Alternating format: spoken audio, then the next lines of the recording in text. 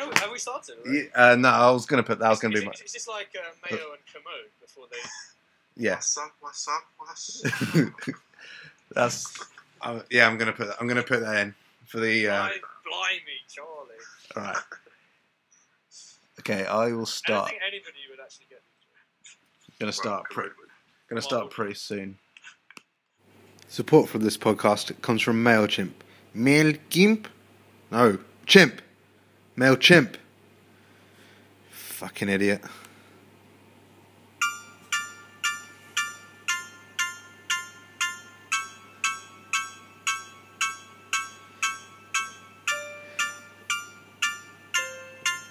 From the Colfax building, Plumbers Row, Aldgate East, this is the OMT FFL podcast. Welcome to the third OMT FFL podcast with Chairman Alex Freed. Good morning, all. And Barry Glendenning's younger son, Richard Fox. Good morning, Ralph. How are you? I'm doing wonderful because today's episode is all about stats. So before we get to all of the stat attacks, just want to get a general flavour for how you feel the league is going so far. Firstly, Richard, we've got a week off for the FA Cup, so some respite from all from fierce competition. Yeah.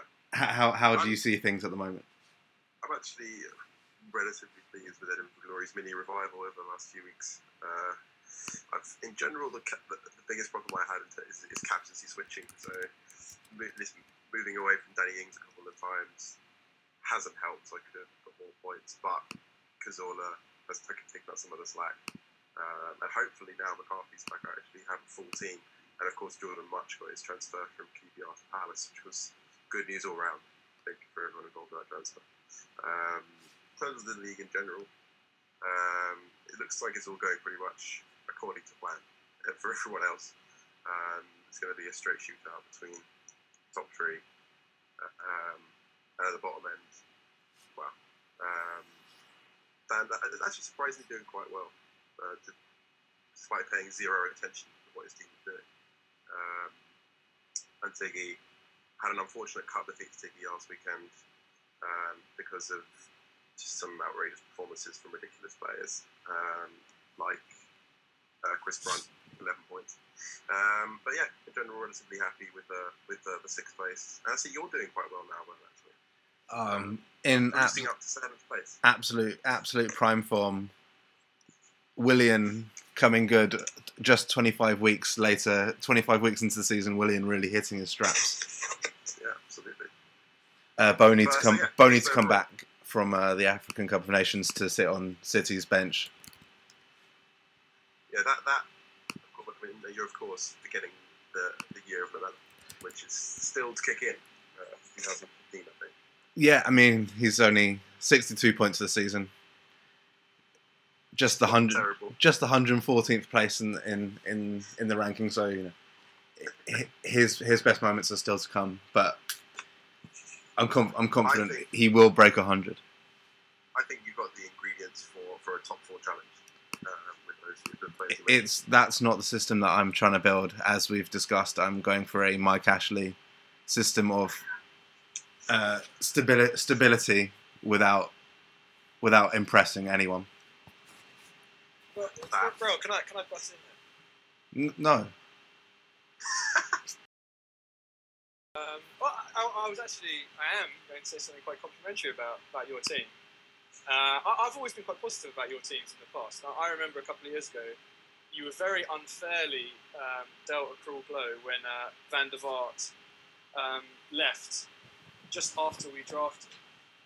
I'm looking at your team now, and if you'd have made a few more sort of canny late draft purchases, you substitute Sanson, Nastasic, Paulinho for three guys that just start at mid-table clubs, I could see this team making a real run. I think Lukaku's going to get a lot better sooner or later because Everton have to get better. So it's actually remarkable that he dropped that far. Well, that's just not going to be acceptable. That's not going to be acceptable. Wow. I Yeah, it was actually. I couldn't have been more pre-programmed. That was actually Peter Crouch phoning you up to compliment you. Sorry, it's actually Costa Coffee's Fresh Patel ringing me. A word too on Costa, who responded to your scathing criticism of him in the last podcast recording by scoring a hat trick the very next game. Yeah, well, put you to shame. No, he did, and yeah, I mean, he actually scored 2 goals and an assist, but I do stand by what I say about Costa in that he's very reliable in terms of his scoring patterns. Until that, he'd scored a lot of weeks he'd only got 1 goal or maybe an assist, and I do think that if you're going to spend 20 million on one player, you need someone a bit more explosive than Costa. But I will take the hit there because obviously. I mean, I would disagree. I think if you're picking, say, top 6, top 7 star tier 1 players, you've got Torre, Aguero, Hazard, Sanchez, Rooney, and then Costa. He's in that bracket. He is almost certain to get points. He'll get goals in most games. Yeah, but of those people, really only Sanchez and Hazard have really done well this year. Because, I mean, Rooney's been a disappointment. Van Persie and Torre, they've been okay. They're your steady Eddie types, but they're not pulling up any trees. And if you've sort of invested 20 million out of 50 million on one of these guys, you're expecting a real heavy hitter. Your talisman, your guy is going to bring you to the promised land. And most of these guys at the top, they're just not doing it. Yeah. But going back to what you said before about how it's a 3-horse race, I've got 2 points here. One, there's been a lot of talk recently. There's been a lot of talk this year that the top of the table has been negative. And I know that Mr. Miller has been leading this line. No, there's one person at the top of the table who's been negative. You're referring to me? Yes. See, I'm installed in week 1 as favourite and has been in first place throughout the season. It's hard to put up with a constant pessimism. It's not pessimism when you look at someone like Lloyd's team now. When you look at his team at the moment, it's scary. And I'm looking at it right now, and I'm a bit scared. I've got Sturridge in fine form. Hiday's playing is a bonus we had before. He's got Fabregas still to come back. Di Maria playing up front, that's got to be good. Everyone in his team starts. A bunch of them for good teams. He's got a Southampton defender. I will be amazed if he doesn't come out on top. I believe I can win, but really this team is strong. I give credit to Lloyd, really. I really do, because he drafted a phenomenal team. In the last game week, you picked up 41 points with 8 players playing. Yeah, that's insane. And if you could get that without having probably your 2 main point scorers in three, Sigurdsson, Austin and Sterling not playing, then however well Lloyd's drafted, that's not going to be beaten. Particularly when Sigurdsson should be raring to go following his 3-match suspension. Yeah, if you delve deeper into my team, you've got Ben Davies out of the picture, completely out in the cold. Jeff Cameron, given away 2 penalties in 2 weeks, got sent off yesterday. Things are not looking particularly great for him. Barkley, really, I mean, I'm losing patience with him. The rest of Merseyside has already lost patience with him. And you've got Snodgrass out for the season. I don't know if I've mentioned that before. Long out indefinitely. You look at my team, it doesn't fill you with dread. When I look at Lloyd's team, when I look at Kieran's team, even Ollie's team, I get scared. Honestly, it keeps me up at night. I agree. On the surface, you're right, but the fact that you're still winning points even without those big players shows you that you don't have to be that worried, because you've always got people netting you points every single week. Well, I mean, I've said it before. For me to win, it just requires other people to get unlucky, and hopefully that happens. But I really do want to make the point that it's not pessimism; it's just realism.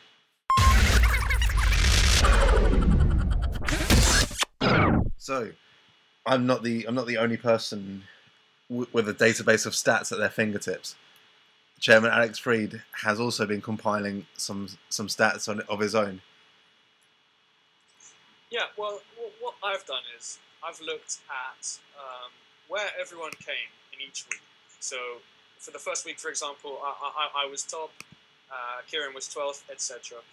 And I've basically made a grid which shows where everyone's come each week. And I've got some key stats that will show, where people are placing, try and give us a sort of an idea of why some of these guys are at the top. And if I may, I'll just take you through some highlights. So the top, the two people who have come first place the most times, Lloyd and Kieran, 4 each. And I think this is quite obvious because they've got those heavy hitters. They've got these guys who can propel them to the big weeks. But interestingly, Tiggy has 3 weeks where he's been top of the league, which is astounding considering how low down he is. And Effie, who's in 5th, and who I think is actually well poised to do really well, has no top place finishes. Even Danny Fox has more top place finishes. That's extraordinary. Yeah. I think with Effie's team, he's just steady and consistent is just the word. I mean, 38, 39 points per week, every single week. Almost no better, no worse. I mean, a top of 55, a lowest of 19, but that was a week where everyone seemed to have shockers. Pretty much, he's there, hovering around 40 points without really exciting the fans. The fans must be pretty bored of this season. But if you look at the way his team is composed, he's very bottom heavy. And these guys, Ivanovic, Sacco, etc. They've been big points getters for him, but it's 6s, it's 8s. He doesn't have these huge weeks. Effie has 10 goals from defenders. Yeah, which is amazing. I mean, his production. I think Ivanovic probably will go down as one of the top 5 signings of the season. He's really been a great option. If I can move on to the top 3. So, I mean, I've never felt like I've been in a dominant position. I know I've been top, but I've never always felt like I've been playing catch-up. But the stats prove me wrong. I've been in the top 3 44% of game weeks. I've got to say, it doesn't feel like that when I'm frantically watching Sky Sports News, perspiring, generally, turning myself into a wreck at what's happening around me. And again, Effie is very low on top 3 finishes. He's been top 3 for just 20% of the weeks, which is staggering when you consider he's in 5th and in a good place to go to the top. I mean, that's lower than Johnny Liss, and it's equal with Tiggy, Rael, and Deepesh. Elsewhere, Gav, really a disappointing season for him. We haven't touched on him very much. Only 1 top 3 finish all season. I think he's been very hard done by what's happened to Ozil, but not a lot to get excited about for that team. And when you expand it to the top 6, Oliver Davis, this guy, he's scary. I've said it before. 72% of game weeks in the top 6. And that's just staggering, the consistency that Ollie has. That's guys like Kolbach. That's guys like even Vertonghen doing well. He is here to stay. Interestingly, Lloyd only on 52% of top 6 finishes, and Kieran actually under 50%. So Kieran, less than half the time, is outside of is in the top 6. 48% of game weeks is in the top 6. What does that tell us about Kieran? It's lucky. He's inconsistent. He's got one of those things. You can see it from the way his team is built. If Hazard and Aguero are either unfit or not playing, or they're not playing well, he doesn't have the strength in depth to really push himself up there. Not like an Ollie. There's a good 20% difference in the occurrence of them placing in the top 6. I will speed it up because this is a bit dense. Bottom six, Ollie, me, and Effie, only 20% of the time in the bottom six. And that shows you that, sometimes it's about being a bit defensive and just not having a bad week. If you have 11 starters contributing most weeks, you can normally be in the top 7 or 8, and that's enough to win. Bottom 3, Danny, 48% of the time in the bottom. It's not been a good year for Danny. He's only been in the top 6 once the entire season, and in fact, he won it that week. What a week that was, though. He's actually been bottom for 7 weeks out of 25, which is 28% of the time. Over a quarter of the game weeks, he's been bottom of the league. And actually, I think this is the worst start to a season we'll ever see. In the first 10 weeks, he came bottom 6 times and never came higher than 7. I know he's not listening to this, and he never will. But it's staggering to look at those stats. Just a couple of more seconds before we. Just a quick word on that. I can see Rich's face, and he looks thoroughly bored. No, just a quick word on that. He has been issued with a formal warning about next year's competition that unless he bucks up his ideas, then his position is threatened by those other people coming up who would respect the league and give it the time of day it deserves. Well, I'm not sure if this is public knowledge, but we have appointed, it's a self-titled Sacco Commissioner.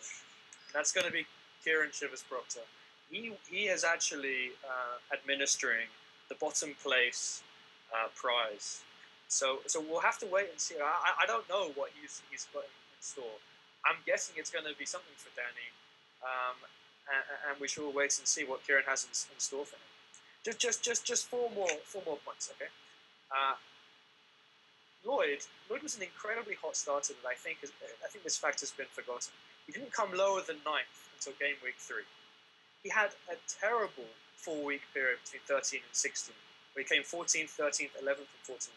And this is around Christmas. I don't know what happened. Maybe it was Di Maria was out. I think he had a lot of injuries and suspensions. But really, that strong opening to the season without Sturridge is quite surprising.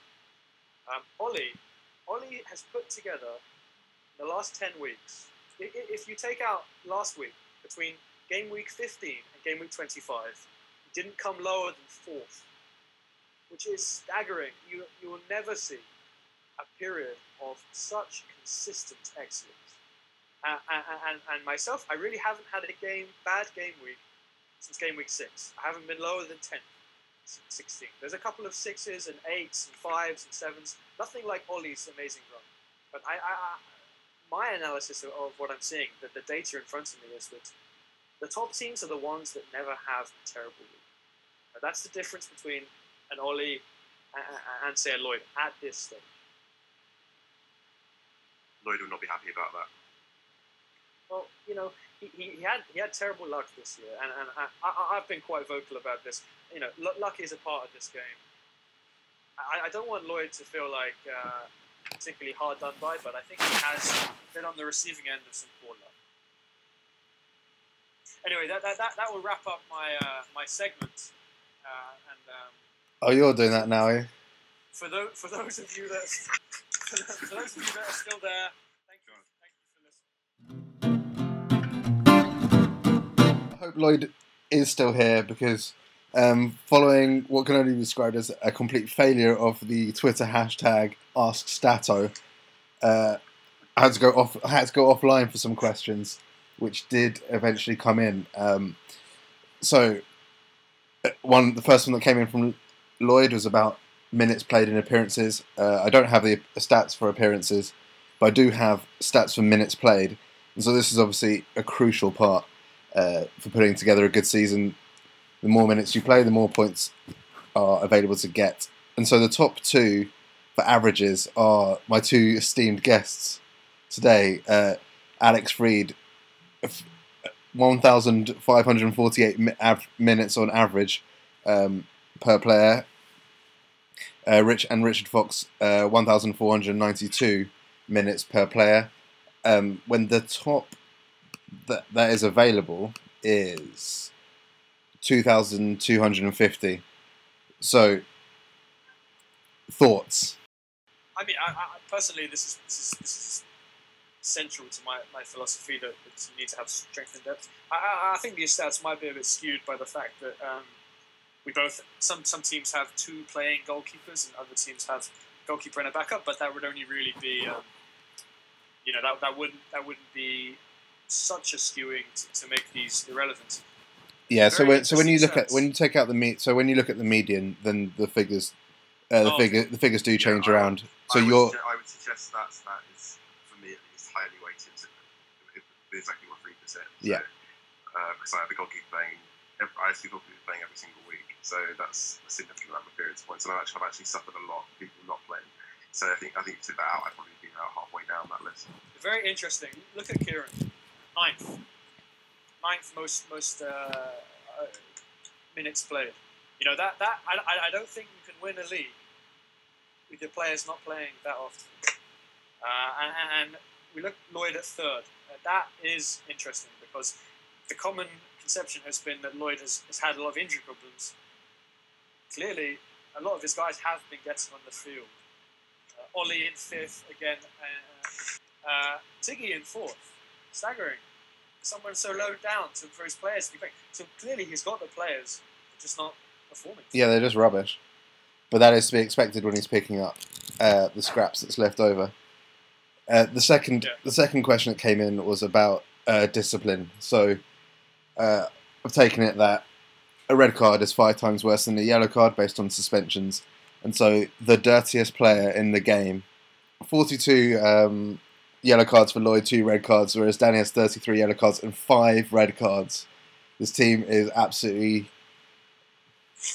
destroyed by ill discipline, which is not unlike the manager himself. But you know what? That's actually incredible because Danny, looking at your stats here, he's the second bottom for average minutes played. Correct? He's barely got any, but he's the top in ill discipline. So his players are suspended. Well, maybe they're getting suspended. Yeah. Effie and Gav, no red cards for the season. Remarkable. It is also actually remarkable when you look at the real players' stats that Terry has played every single minute and apparently no yellow card, and Phil Jagielka has played most of the season with no yellow cards. 2 centre-backs without yellow cards. Pretty impressive stuff. That's a testament to those players, how they've evolved their game as they got older. So they aren't able to make those long busting runs and push up so high. So they have to take a step back and be much more conservative in their approach. 5 years ago, Terry was probably one of the worst disciplined players in the league because he was always trying to be the all-action hero defender. But yeah, I think Gav's good discipline records maybe backs up the notion that his team is too nice, not ruthless enough to pick up those crucial points. And for what it's worth, Kieran, the cleanest player in the league, only 23 yellow cards, 1 red card. Yeah, well, it really backs up that theory that sometimes the teams do not resemble their managers. And I was talking to Simon about how his team, of Stoke players and these gritty, Jednak types, don't accord to his football philosophy. And again, you've got Kieran, who, this guy's the dirtiest player in the game in real life. He's ruthless. He's quite nasty.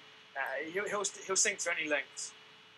But in the game, his guys are sort of almost goody-goodies. They're a bit too nice, I think. I'd like to see a bit more bite in that. I agree. One final thing from me, as I delve into my stats archive, that I think that's been a real key for Ollie. He's second highest in the ranks for goals this season, 27 of which are from midfield. Yet, with all those creative midfielders, he is 8th on the assist list. Wow. So, Christian Eriksen, a number of goals this season. 9 goals this season with Christian Eriksen, but only 2 assists.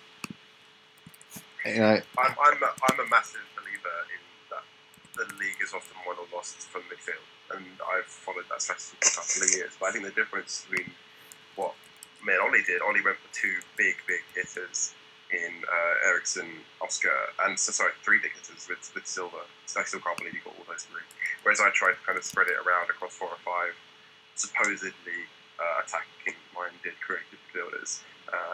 If you can get 1 or 2 midfielders firing, combine that with potential for clean sheets if they're in the top 6, top 7 side, then you've got an ideal captaincy material there, which is often undervalued in the bidding process. So someone like Fabregas, for example, next year should be probably in that same bracket as maybe not an Aguero or a Costa, but as a Yaya Toure. He's going to be worth that much, particularly with Chelsea's defensive strength. And Ollie's success was really, particularly with Ericsson, who's been excellent. It's been well judged. Yeah, you're right. You're right to mention his trio. But I want to bring it back to the other 2 guys that populate his midfield, Jack Colback and Joe Ledley. Colback's got 82 points. Ledley's got 63 points. These guys were free transfers. And you put them together, that's 145 points. He's basically got another Hazard for free. He has drafted incredibly well. That midfield is unbelievable. I don't think we'll ever see a midfield like that because all 5 of them are performing at such a high level. Colback's getting better as the season goes on. Ledley had actually been underperforming. He had a big week 2 weeks ago. But, we get so engrossed in the heavy hitters, the guys at the top of the draft. Ollie's winning because he's got a great supporting cast. These guys that nobody else wanted, that are performing. So Ollie isn't winning. Just to make that clear. Oh, I mean, he's doing well. It's what I'm saying. And one final thing from me, showing that stats can also be fun. Lloyd. I thought that was the purpose of my segment. Yeah. No. So Lloyd is bottom in goals, but top in assists. Simon, top in goals, bottom in assists. Wow. I'm Synergy. I'm surprised to see. I'm not taking anything away from Simon. I'm surprised to see his top in goals because, you'd expect him to be a lot higher up. Something went wrong with his drafting there because he's clearly got some guys that are doing the business. It's squad depth. He's a Colback and a Ledley away from a really great team, I think. Well, I think that also shows is the emphasis on penalty takers because I think a lot of those goals come from Jedinak and Gerrard from penalty spot. Yeah. And that will, I think, play a bigger part in next year's draft in terms of set piece takers. Yeah. That's such a key, often overlooked avenue for points. Yeah. Well, that is a reason I drafted Huddleston, but then he missed a penalty in the Europa League game before the season even started and was taken off them immediately. So that was the benefit of my research. I've been looking at the guys who were drafted at the very top of the draft, and a lot of them haven't come off. I mean, you've got Rooney, most expensive player in the draft, really been disappointing. Sturridge, through injury, been disappointing. Lukaku, disappointing. Mata, disappointing. Ramsey, train wreck. Dzeko, train wreck. Ozil, okay, injury, but train wreck. Giroud, injury. No, I'm looking at the top players. I'm not seeing the value that we used to see. I don't know whether we're picking the wrong guys or maybe there's more rotation in the league. But I think it's time for other managers to move away from the sort of the heavy hitter philosophy, where you have to get 2 top players and spend sort of 40, 35 million. And there is so much value to be had, lower down the draft. And just look at someone like Jack Colback. This guy, he's been a revelation. He's a heavy hitter and he was free. And on that bombshell, as we know whose poster will be on Freed's wall in the next few weeks, I think that'll be it. That's it from us. That'll be it from us today. Don't forget you can subscribe to this podcast on iTunes, and you can also find us on SoundCloud at soundcloud.com/OMTFFL. Thanks to Richard Fox. Thank you, Al. And Alex Freed. Thank you. And thanks for everyone who's subscribed as well. Until next time.